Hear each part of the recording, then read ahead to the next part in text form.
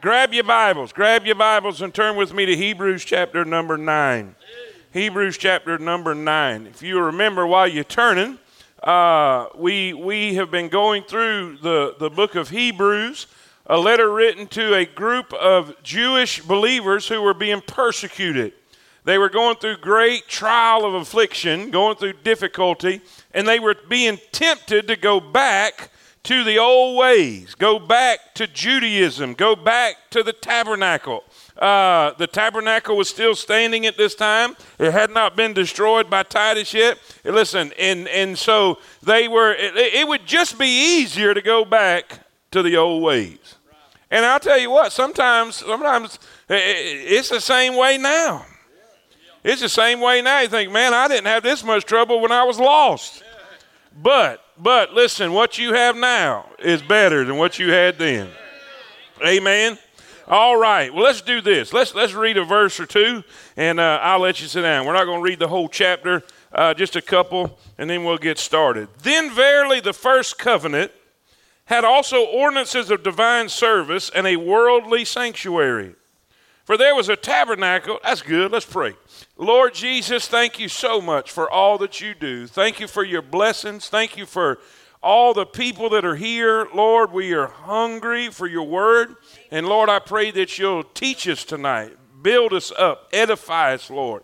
I pray that your perfect will be done. I don't have the ability to do this. Lord, I have to have you. I have to have your help and your presence and your touch and your anointing. And Lord, I pray that you'll fill me with your Holy Spirit. Control every word that I say.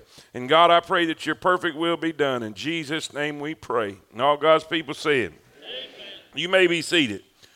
You may be seated. We could stop at the word sanctuary. Sanctuary. We're going to cover the whole chapter, but the chapter has to do with a better sanctuary. If you remember, just as the brief review, these Hebrew baby Christians who are really, some are not even baby Christians, because he said you've been saved long enough, you ought to be teachers, but you have need that someone teach you again, the very basics, and they were neglecting the word, they were neglecting worship, they were forsaking the assembling of themselves together. And so because of all those things, it leads to difficulty. It leads to struggle. And so we find that he is explaining in great detail of why what they have now is better than what they had then in the Old Testament, in the old way of Judaism, in the old tabernacle worship. These three chapters kind of go together. Chapter 8, chapter 9, and chapter 10. In chapter 8, we find there's a better covenant. A better covenant. How many of y'all are glad we're in the New Testament? The Old Testament, the Old Covenant. The Old Covenant was, if you do this, then I will do this. If y'all remember this? If you do this, I'll bless. How many of y'all remember that? I'm going to see if you do remember. But if you don't do this, I will. Oh, you remember. And it was all based on the ability of man to follow through on his end of the bargain. Did man have that ability? No, they failed miserably. There was not a weakness in the old covenant because the law was a problem or the law was bad. The law was perfect. He said the problem was the people not having the ability to keep it. Amen. Now let me say this again. Because I really emphasized it last week on purpose, so you would get this, because a lot of people, they think when, okay, you have the Old Testament, the New Testament, the word testament and covenant is interchangeable, same thing. The old covenant and the new covenant. Well, we need a new covenant because the old covenant didn't work. That's not accurate. The problem wasn't with the covenant. The problem was that with the ability of the people to keep it. Now, watch this now. There are a lot of times when you read Scripture or when you hear people teach Scripture, it's almost like God made a covenant with people and they failed in that covenant and did not hold up their end of the bargain. So God said, well, that didn't work. Let's try this. Like Jesus was a backup plan. Well, let me help you with that. Jesus was not a backup plan. Jesus was the plan from the very beginning of time. Now, you say, then why do we have the old covenant? Why do we have the law? Why did God give the law? This is a great question. Why did God give the law if he knew that they couldn't keep it?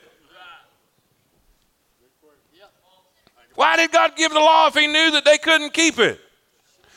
Here's the reason. Everybody look at me. Everybody look at me. Because they didn't know they couldn't keep it. They have to understand their need for a Savior. You cannot get saved unless you understand you are. Now, the law shows you the condition of your heart. When God says, okay, you want to approach me, you want to get to me, the only way that you can get to me is complete perfection.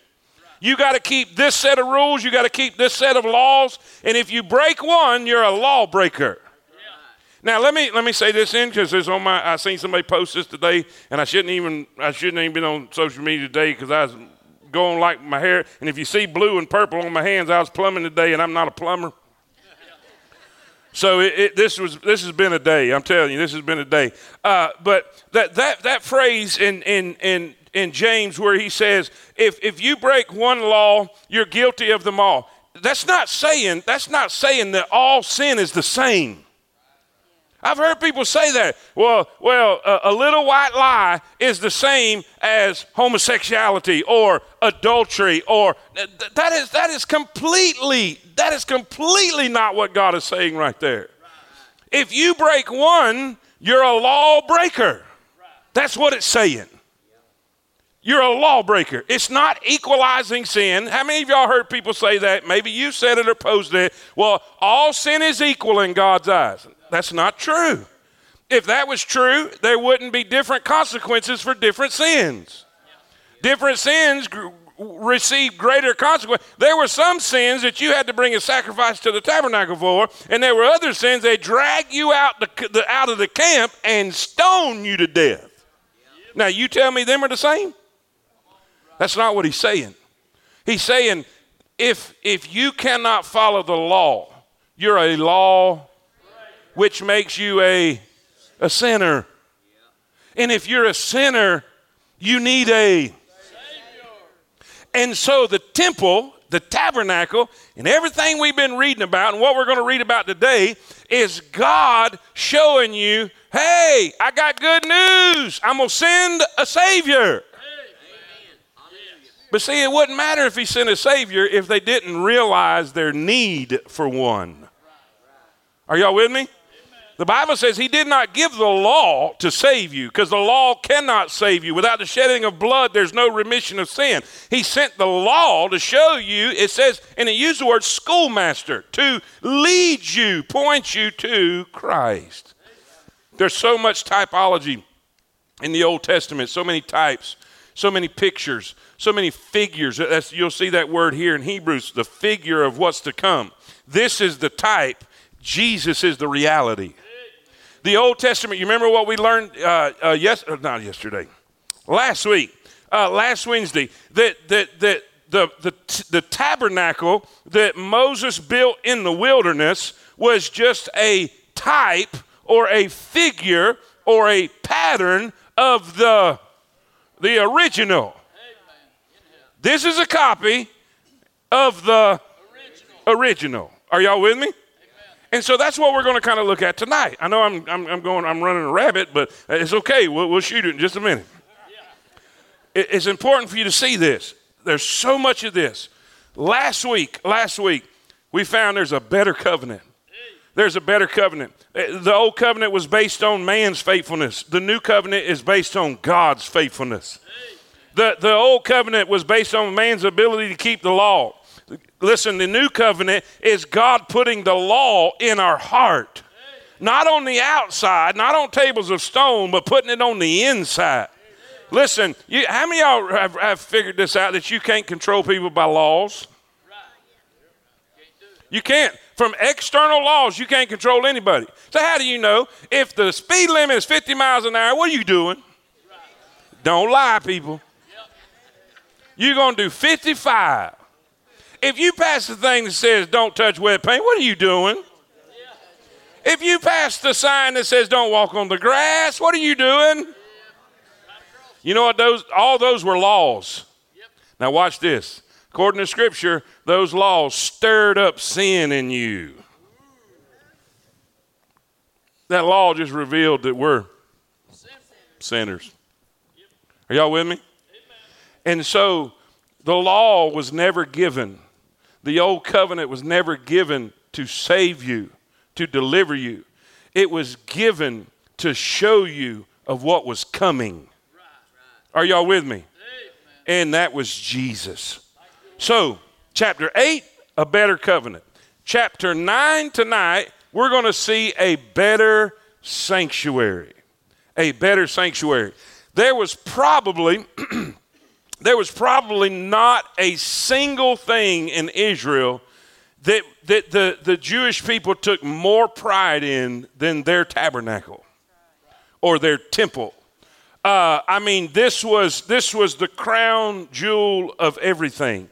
When they were going through the Bible says that when the Queen of Sheba came to Solomon, how many of y'all remember that? She said, I done heard all these things, and I've heard it, and I've heard it. I've got to see it with my own eyes. And she comes, and he blows her mind with all of hid wisdom, all of his wealth, everything that he has. And this is what she said.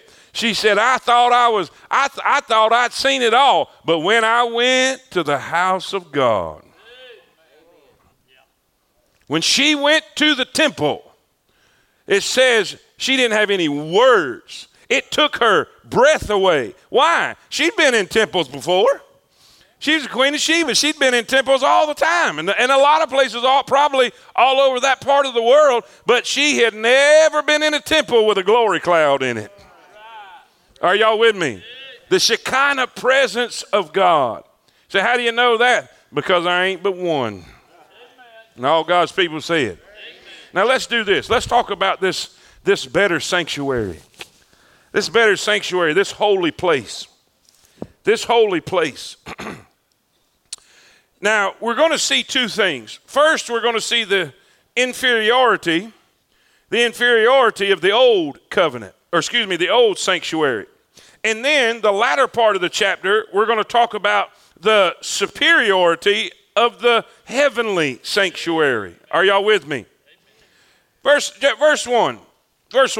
Then verily the first covenant had also ordinances of divine service and a worldly sanctuary. For there was a tabernacle made, the first wherein was the candlestick, the table, the showbread, which is called the sanctuary. And after the second, veil, the tabernacle which is called the holiest of all, which had the golden censer and the ark of the covenant overlaid round about with gold, wherein was the golden pot that had manna, and Aaron's rod that budded, and the tables of the covenant. And over it were the cherubims of glory, shadowing the mercy seat, of which we cannot speak particularly. We cannot now speak particularly. I mean, he's getting pretty deep just as it is with these Christians that are immature. So he says, we're going to just hold up right here. This is all you need to know about this at this point. Are y'all with me? Say amen. Amen.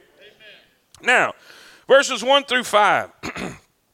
Verses 1 through 5. Let me keep reading. We'll stop at verse 10 and then start.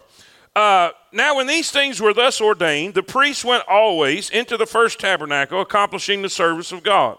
But in the second, in other words, they went into the holy place, and then the second behind the veil is the Holy of Holies, right? The holy place, the Holy of Holies. One was the tabernacle, you call the other the sanctuary, but the first one that they went into, they ministered all the time. The other is where they could only go one time a year, right? And I'm going to show you all a picture in just a second, so we'll get to that. Now, when these things were thus ordained, the priests went always into the first tabernacle, accomplishing the service of God. Verse 7. But into the second went into the high priest alone, only once a year, not without blood, which he offered for himself and for the errors of his people. The Holy Ghost, this signifying that the way into the holiest of all was not yet made manifest, while as the first tabernacle was yet standing, which was a figure for the time then present, in which were offered both gifts and sacrifices that could not make him that did the service perfect as pertaining to the conscience. Well, that's a big key in a minute. Which stood only in meats and drinks and divers washings, carnal ordinances imposed on them until the time of Reformation. In other words, outward ceremonial washings and things to keep and to follow. Are y'all with me? Say amen. Guys, I want y'all to look. Brother Chris, is that you back there? Okay, look up. I had it marked here, and I didn't send it to you.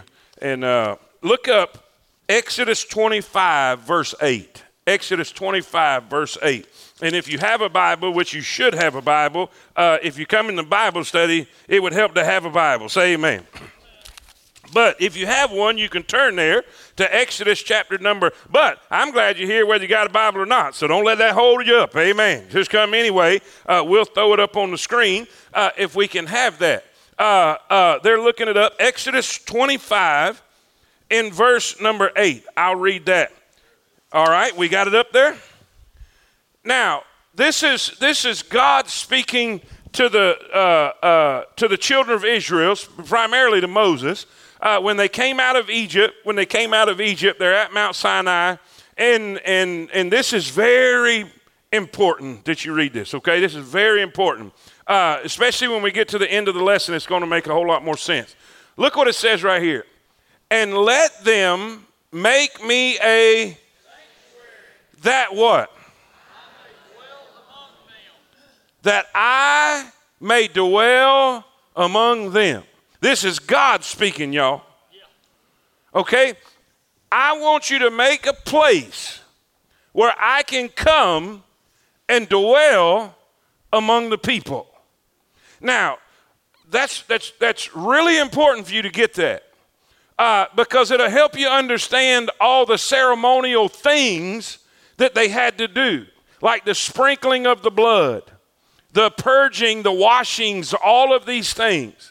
Listen, it was so God could come and dwell among them. Watch this. A holy God being able to dwell among unholy people. So there were things that were required. There were purgings that were required. There was cleansings and ceremonial things that was required so that they could have a sanctuary so that. Now, you say, why are we making such a big deal about that? All right, that is, the Old Testament tabernacle was so God could come down. All right, they sprinkled with blood. They did all the things that they did. Well, we're going to learn at the end that Christ went to heaven. And do you realize, now I can understand the things on this earth being corrupt because they're earthly. But why would Christ have to sprinkle his blood on the sanctuary just like Moses did in the wilderness? Why would Christ have to do it up there if everything up there is perfect? Here, God did it so he could, there so we could. Are y'all with me? So it's big. It's big. All these things are big. So keep that in mind. Matter of fact, write the address to that somewhere on your notes so you'll have that later when you share this with your grandchildren. Let them make me a sanctuary that I may dwell among. Now we know that the earth is God's footstool, right? And we know that you know a tent is not going to contain him. He's everywhere at the same time. He's omnipresent. But this was a place where his manifest presence was there and evident and available. Are y'all with me? Amen. Now, let's go to our notes. First of all, why was it inferior? Why was it inferior? Why was the old covenant sanctuary that they built in the wilderness, why was it inferior? Well, number one, chapter 9, verse 1. Then verily the first covenant had also ordinances of divine service and a worldly sanctuary. The reason it was inferior, it was an earthly sanctuary. You say, why does that make it inferior? How many of y'all know anything on this earth, planet, or anything is decaying? It's made out, nothing's eternal about it. They had to make repairs to it. Stuff, hello, it's earthly. I read something one time. I don't know how true it is. It may just be something somebody printed, but the scientists have said that you begin to die the day you're born. It's amazing.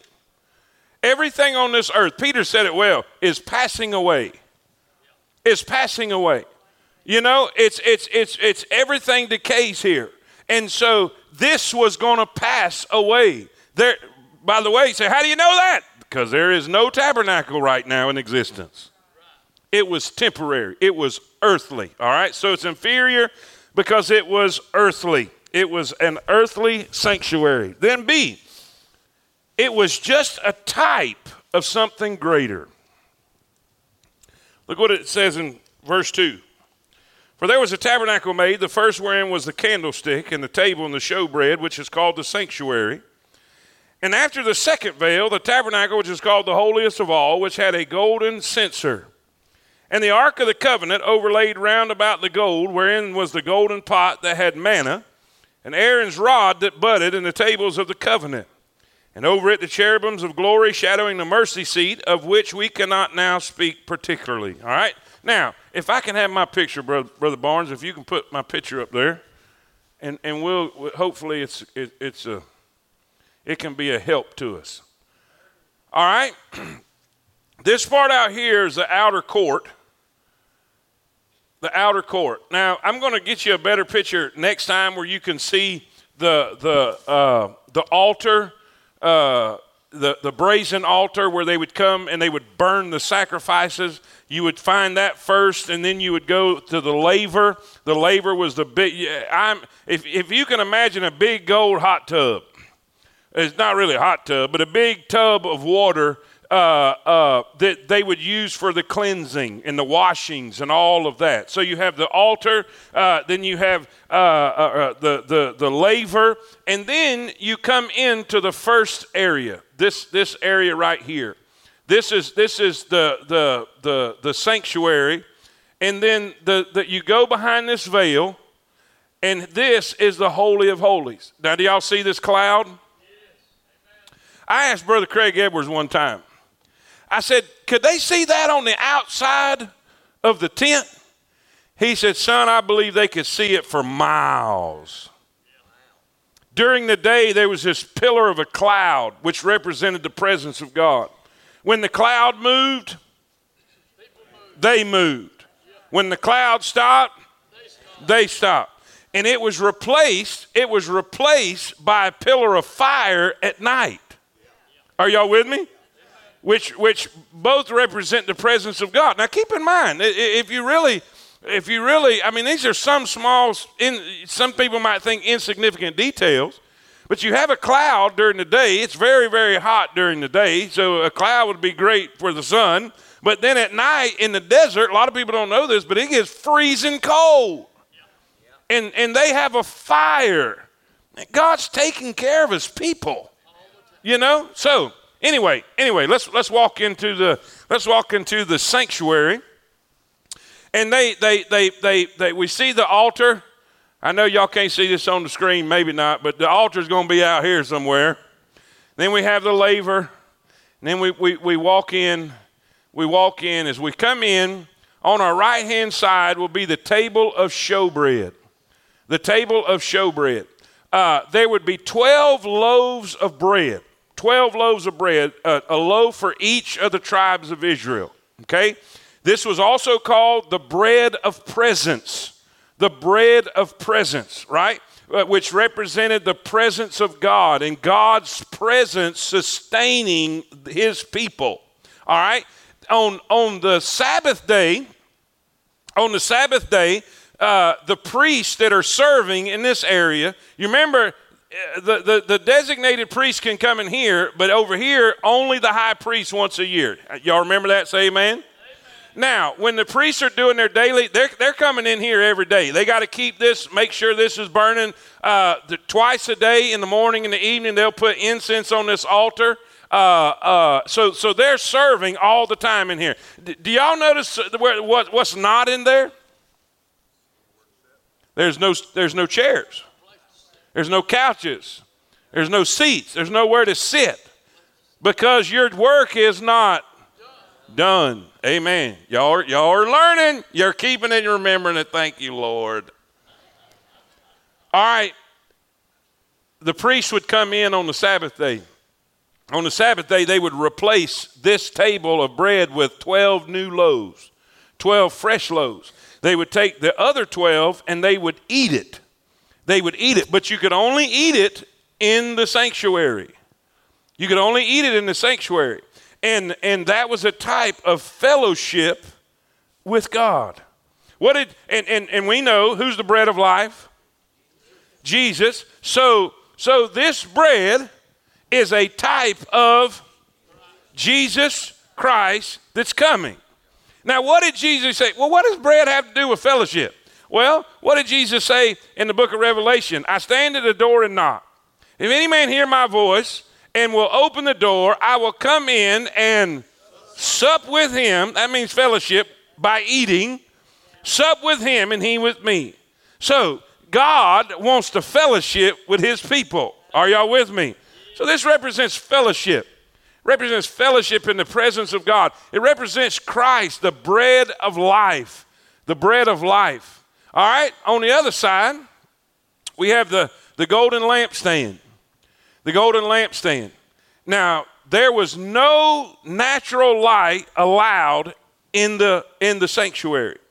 In other words, you couldn't have anything. It had to come from the lampstand. Now, what does that represent? We know Jesus is the light of the world, so it's a type of Christ as the light of the world, but it's even more significant than that. When you go to the book of Revelation, you'll find the lamps burning, 7 lamps representing the Spirit of God, the Holy Spirit, right? And this is seven lamps here on this, and it's representing the presence of the Holy Spirit. Now watch this. Watch this. No natural light allowed, only the presence and the ability of the Holy Spirit. What does that have to do with the church? What does that have to do with modern day? Well, if you go to Revelation, you'll find out that the church of Ephesus. The church of Ephesus had grown cold, right? They were once on fire for God.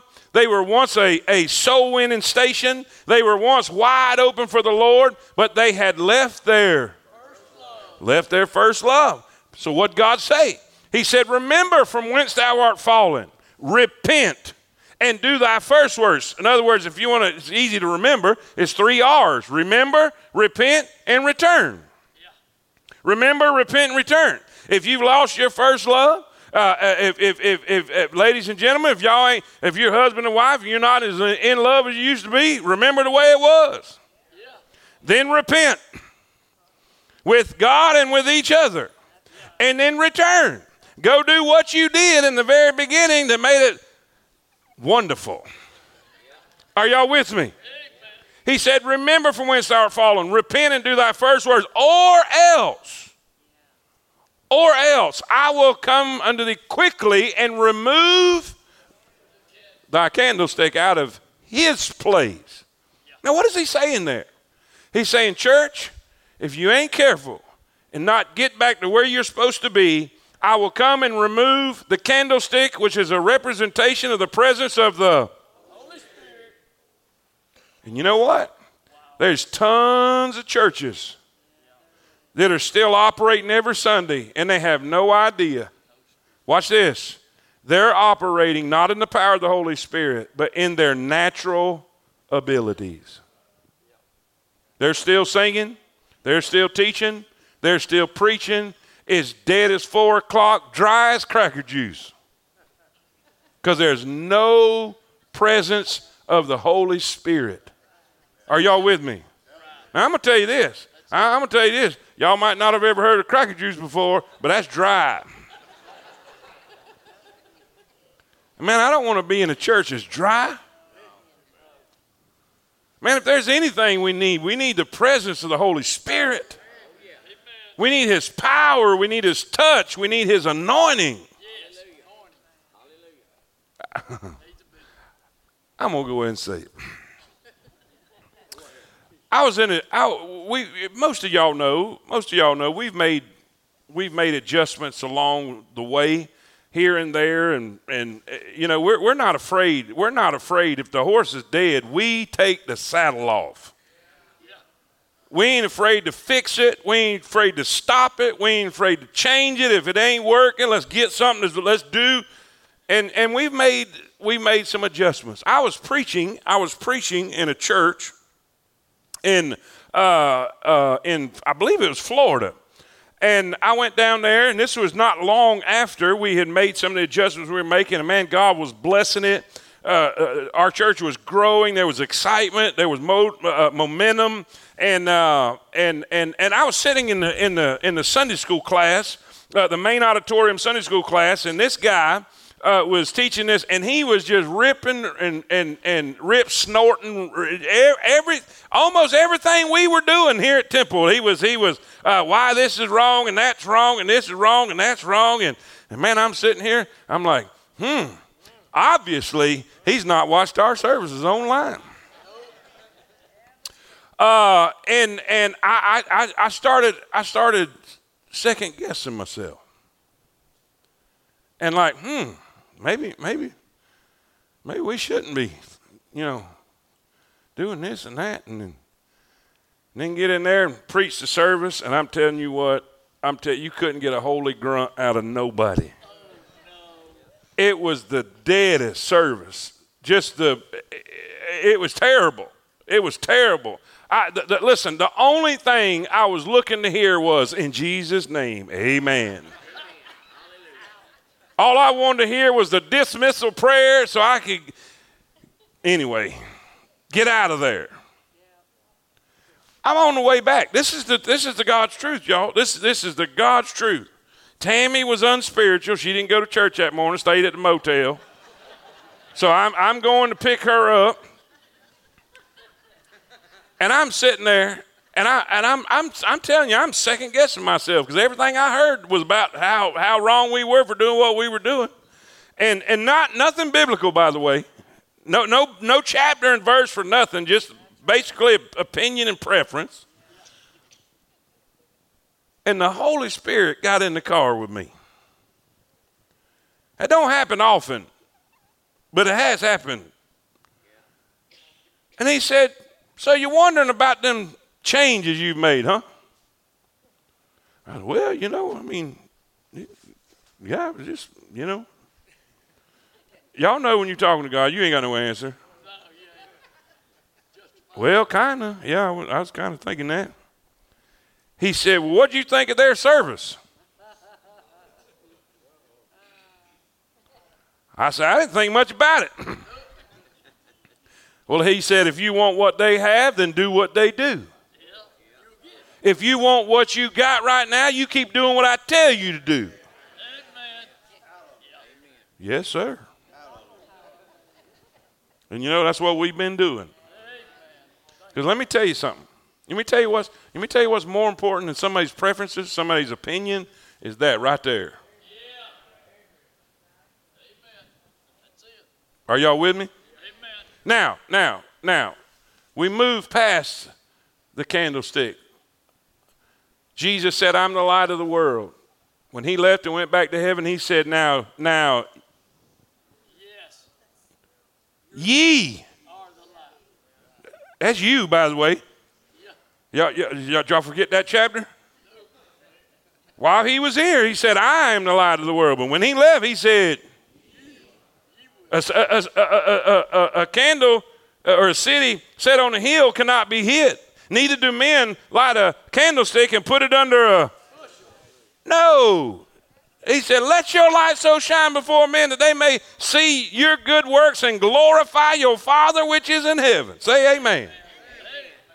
And by the way, Israel was supposed to be the light to the world. And they failed. They failed. Now, we move past the golden candlestick. Man, we're spending too much time here. We got to hurry. See, this is what happens if y'all get me on a picture. You know, this is a picture makes this happen. We have the altar of incense. The altar of incense. 2 times a day, a priest would come in and put incense on that altar, and it would be a sweet-smelling savor. And it would be like a cloud of incense going up. And that was a type of their prayers going up to God. Listen, if you don't think your prayers are important, think again. Because in God's nostrils, your prayers are a sweet-smelling savor. Now, what's this have to do with Jesus? What does this have to do with Jesus? The Bible says he's up there, what for us? Interceding. His prayers are going up. Well, really, they're not really going up for you. They're going over for you. Because he's at the right hand of the Father. Are y'all with me? Y'all totally missed that one. Y'all totally. You know, okay, the clouds going up. Jesus at the right hand of the Father going over, right? Y'all a tough crowd, man. I'm telling you. All right? This is representing Christ's prayers going up for you on your behalf. Now, one time a year, and by the way, before the high priest could go into the Holy of Holies, he had to take coals from that altar right here, this altar of incense. There would be hot coals right here. And he would take it and he would put incense on it, and the incense had to fill this compartment before he could go in to protect him from the Shekinah glory of God. Very, very, very significant. This is a big deal right here. All right. Then we have the Ark of the Covenant. The Ark of the Covenant. We have the cherubims on each side. Now, what are those cherubims for? You know, when we look in Revelation chapter number 4, I think it's either chapter 4 or 5, where we see the 4 beasts around the throne crying day and night. Holy, holy, holy is the Lord God Almighty, which was and is to come, right? Now, they are guardians of God's glory. A cherubim was outside of the garden and keeping sinful man away from the tree of life. And what was he saying? Stop. Don't come any closer.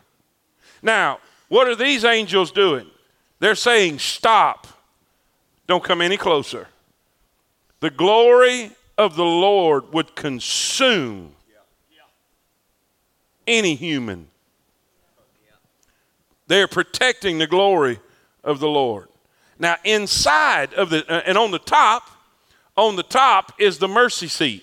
On the top is the mercy seat where the high priest would sprinkle the blood on the mercy seat. Now, watch this. This is going to be cool. Inside we have the law, the commandments, right? The 2 tables of the law. And then we have the pot of manna to remind people of God's provision for them through the wilderness. Then we have Aaron's rod that budded. You say, what was Aaron's rod that budded? There was a time that there was a group of people came against Aaron and Moses and said, we're holy too. You're taking too much upon yourself. We can be priests too. And keep in mind, they didn't like the way Moses led. They didn't like the way he fed. And they didn't like what he said. And the Bible says God opened up the earth. This is Korah and all his buddies. Opened up the earth and swallowed them alive down into hell. Be careful what you say against God's man. That's a serious deal. Well, they complained about it. The rest of Israel blamed Moses for God doing this supernatural event. Unbelievable. And so what God said, he said, I want you to get one leader from every single tribe. One leader from every single tribe. And I want you to put the name of that leader and that tribe on that staff. And I want you to bring him in the sanctuary. And he said, the next day you'll know who the priest is supposed to be. You'll know who I've chosen. Well, the next day they went and picked up Aaron with the tribe of Levi's staff, and it had blossomed. It had budded, and it had mature almonds. Wow. When's the last time y'all seen that? I mean, y'all act like that's not a big deal. A staff, a dead staff, just a stick. Y'all with me? And the next day, it had flowers and blooms and almonds. God was confirming. God was confirming. All right, so all of that's here. This represents the throne of God on this earth. And watch this now. What's inside there? The law that man broke. But when the high priest sprinkled the blood on the mercy seat, here we go. Amen. God didn't see the broken law. Right. He saw the shed Blood. Somebody shout, please. Somebody say, man. Thank you, Lord. I'm telling you, I got God bumps of hog bite on my neck right now. Amen. Yes, Lord. Anyway, we got 17 minutes to finish this, all right? Here we go. We'll come back to that. It was a type of something greater. C, it was inaccessible to the people. Now, you remember what we're talking about? We're talking about the inferiority of the old sanctuary. It was an earthly sanctuary, so it was subject to decay. It was a type of something greater. It was a copy of the real thing. It wasn't even the real legitimate thing. It was just a type. It was a type, a copy. This is a big deal. It was inaccessible to the people. Look what it says in verse 6. Now, when these things were thus ordained, the priests went always into the first tabernacle, accomplishing the service of God. But into the second, y'all, get that picture up, Brother Barnes. Right? All this here, they could go in on a regular basis. Every day they would be in here serving. Every day they'd be in here serving. But they could only go in here once a year. Now watch what it says about it. But into the second, this would be the first, this would be the second, okay? Into the second went the high priest what? Alone. What does that mean? It means you couldn't go. The common person did not have access to God. And even the high priest, in the little access he did have, he was scared to death the whole time that he's going to die before he got out of there. So there wasn't a peaceful experience or a peaceful access to God. Amen? Yeah. Now watch. It was inaccessible to people. Then D, verse 8. Verse 8. The Holy Ghost, this signifying that the way into the holiest of all was not yet made manifest, while as the first tabernacle was standing. So it was temporary. It says it was not yet. Not yet. And if it's not yet, it's coming. All right? It was temporary. The tabernacle was temporary. And then E. Its ministry was external, not internal. Write that down. 9 and 10. The Holy Ghost signifying, verse 8, the Holy Ghost signifying that the way into the holiest of all was not yet made manifest, while as the first tabernacle was yet standing, which was a figure. Remember that word? That's type, pattern, figure, all the same. For the time then present, in which were offered both gifts and sacrifices that could not make him that did the service what? Perfect or complete, finished. All right? As pertaining to the conscience. Now, where's your conscience? On the outside or inside? Inside. What's he saying? He's saying the ceremonies could make the outside clean, but it couldn't do nothing for the inside. It could make you acceptable to God. You could purify the flesh, because we talk about the red heifer, right? They would take a red heifer, they would sacrifice the red heifer, burn till there's nothing but ashes, take the ashes and mix in other ingredients there, and then they would use that and mix it with spring water. All right, and if you, let's just say one of your relatives died, and you were in the tent with them when they died, and you were holding them when they took their last breath, you were unclean. You were considered ceremonially, I can't even say the word, ceremonially unclean. So you could not offer or take part in the Passover meal. All right? Because you were considered unclean. And there were various other things that would cause you to be unclean. So they had it, God set up a way to use the ashes and mix with the spring water, and then wash you, sprinkle you, and it ceremonially, it would cause you to be acceptable or clean before God, acceptable to God. Now, and it was just external. It was just the outside. But guess what? You knew your guilt. You still had that consciousness of failure and guilt. Are y'all with me? Now, look what it says. It could not make the offerer perfect as pertaining to the conscience, which stood only in meats and drinks and divers washings and carnal, meaning fleshly, outside, fleshly ordinances imposed on them until the time of Reformation. All right? So it only helped the outside, not the inside. The sacrifices offered and the blood applied to the mercy seat could never change the heart or the conscience of a worshiper. All of the ceremonies associated with the tabernacle had to do with ceremonial purity and not moral purity. They were carnal ordinances, or fleshly, that pertained to the outer man but could not change the inner man. That's why it was inferior.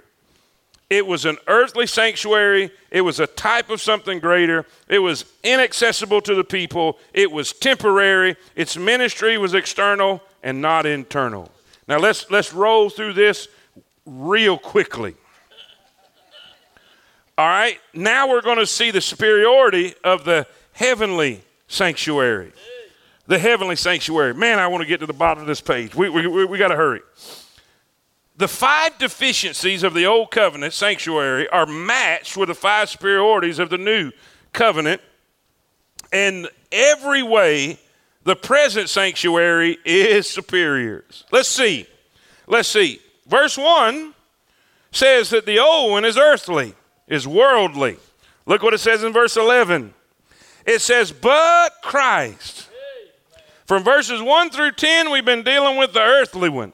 We've been dealing with the carnal one. We've been dealing with the external one.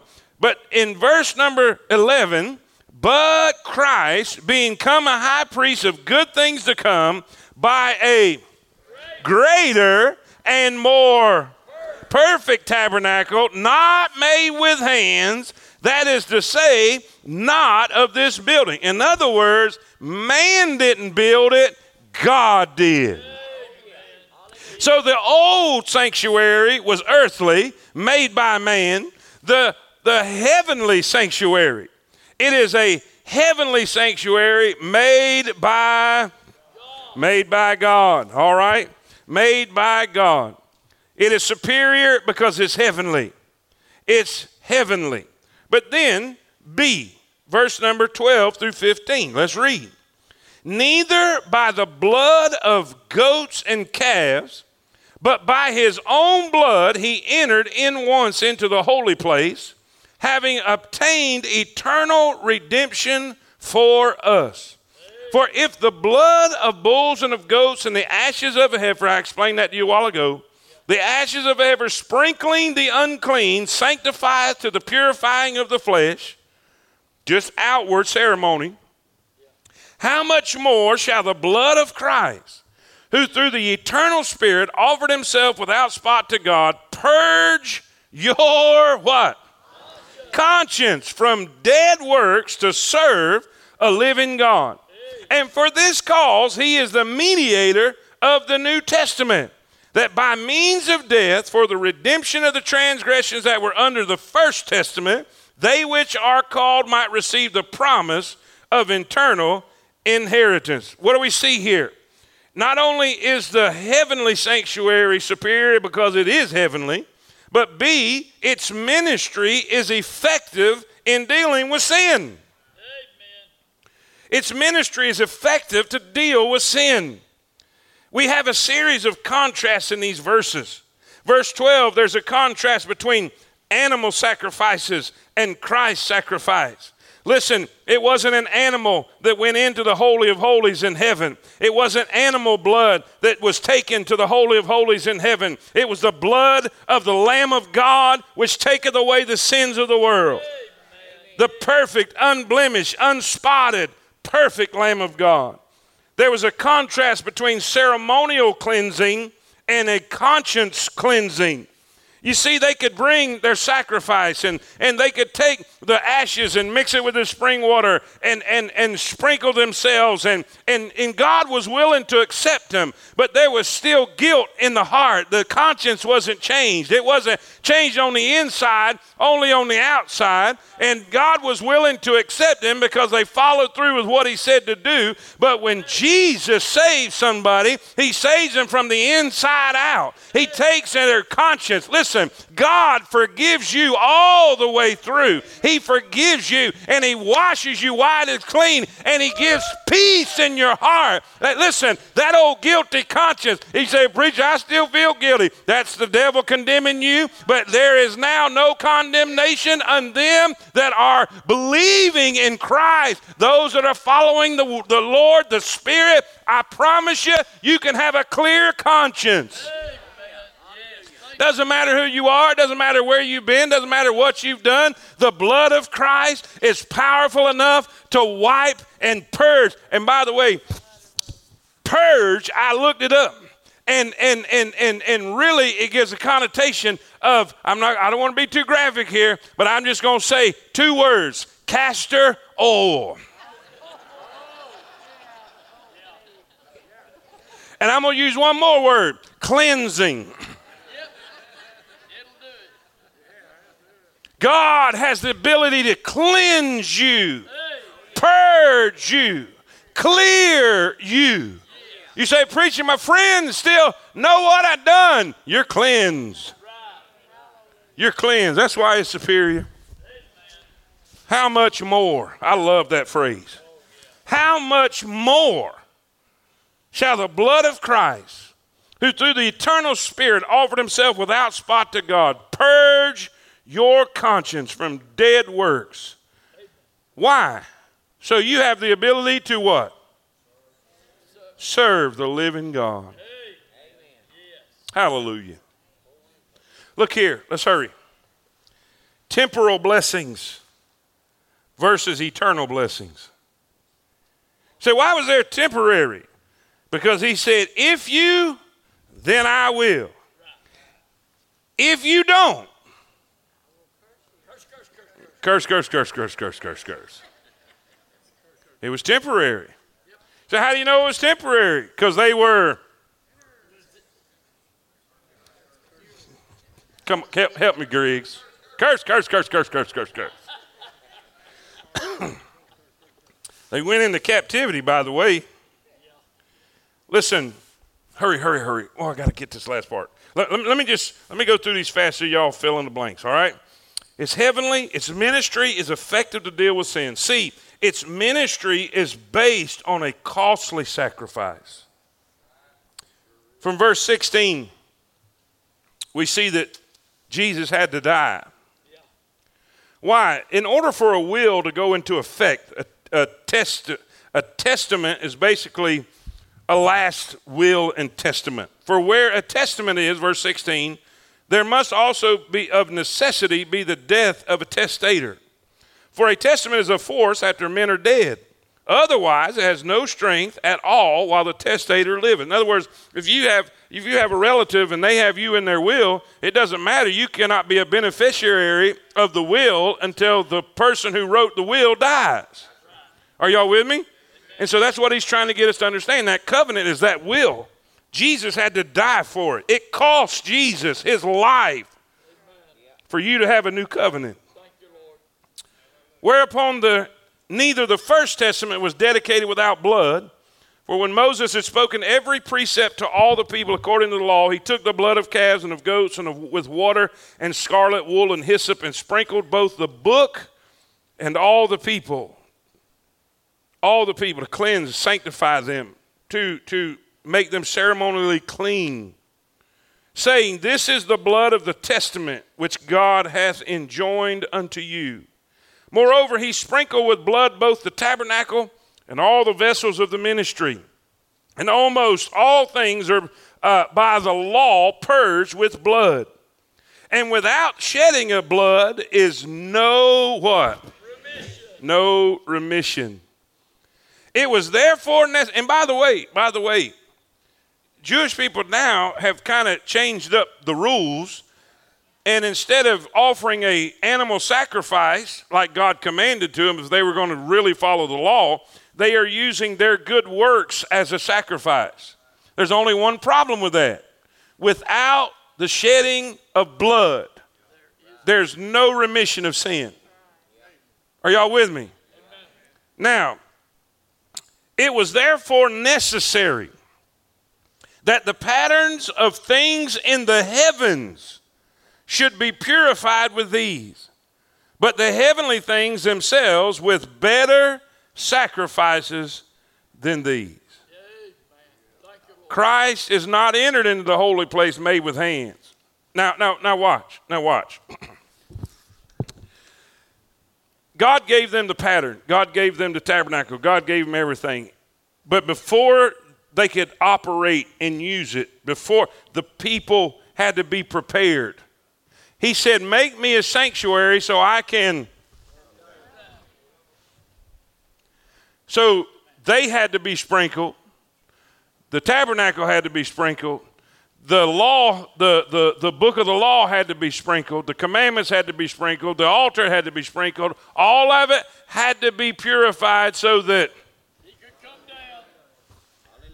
But it says here, here we go. That not by the blood of bulls and goats, but by his own blood, he went and he sprinkled that. Why?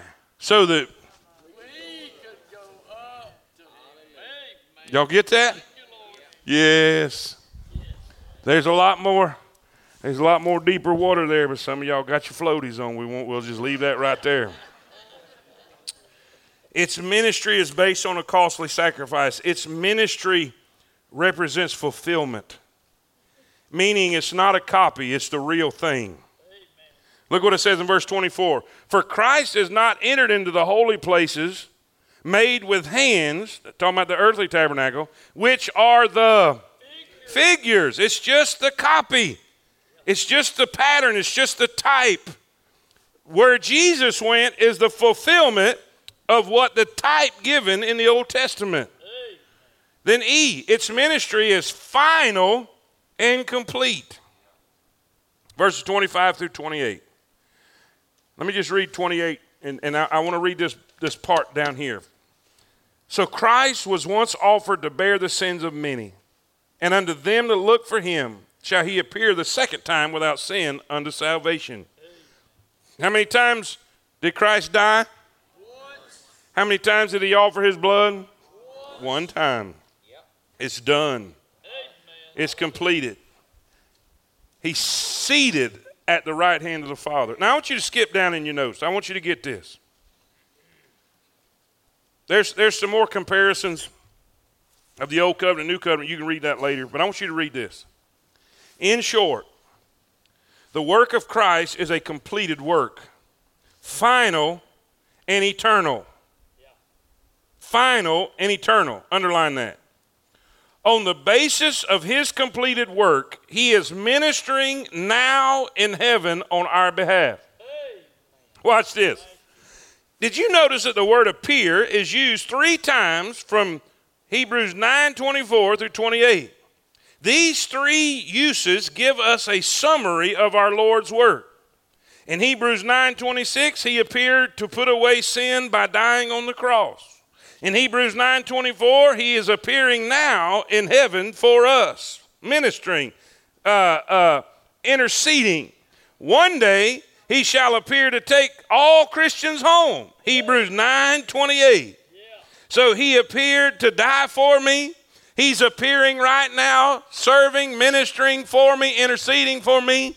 And then one day he's going to appear to come and retrieve me. Say amen. But here's the deal. Here's where I want you to get. We're done. We're going to quit and pray and run out of here. Amen? Watch this. Why is this such a big deal? Why is this heavenly sanctuary? Why did he dedicate a whole chapter to talk about the sanctuary that's in heaven? Why is that so important? The one on earth was a type. It was a pattern it was a copy of what's in the legit real deal in heaven. So why would he focus on that? Why would he spend a whole chapter to talk about that? Well, look. The believer's sanctuary is in heaven. His Father is in heaven. His Savior is in heaven. His citizenship is in heaven. And his treasure should be in heaven. His hope is in heaven. The true believer walks by faith, not by sight. No matter what happens on earth, a believer can be confident because everything is settled. Watch this now. Watch this. Colossians 3:1. Let's finish with this. If ye, look at your neighbor and said, ye is he. If ye then be risen with Christ. Now see that? Everybody can't say that in here. I know in a crowd this size there's somebody lost in here. But you can be saved. Yeah. But if you are saved, watch what it says. If ye then be risen with Christ, seek those things which are above, where Christ sitteth on the right hand of God. Watch this now. Everybody read it real loud. Set your affection on things above, not on things on earth. Stand up a minute. Keep that verse in your head. Come on, stand up quick, because I'm 4 minutes over time. Some of you guys in here are so wigged out because of what's happening here on this earth. The economy, the election, the border, the wars. I mean, I see Christians losing their mind because all their investment is down here. And all their affection is. When's the last time you just focused on heaven and thought about heaven? I promise you this. Everything might not be all right in the White House. Everything might not be all right in the State House. Everything might not be all right at my house. But everything's all right in the Father's house. Let's give him praise and glory.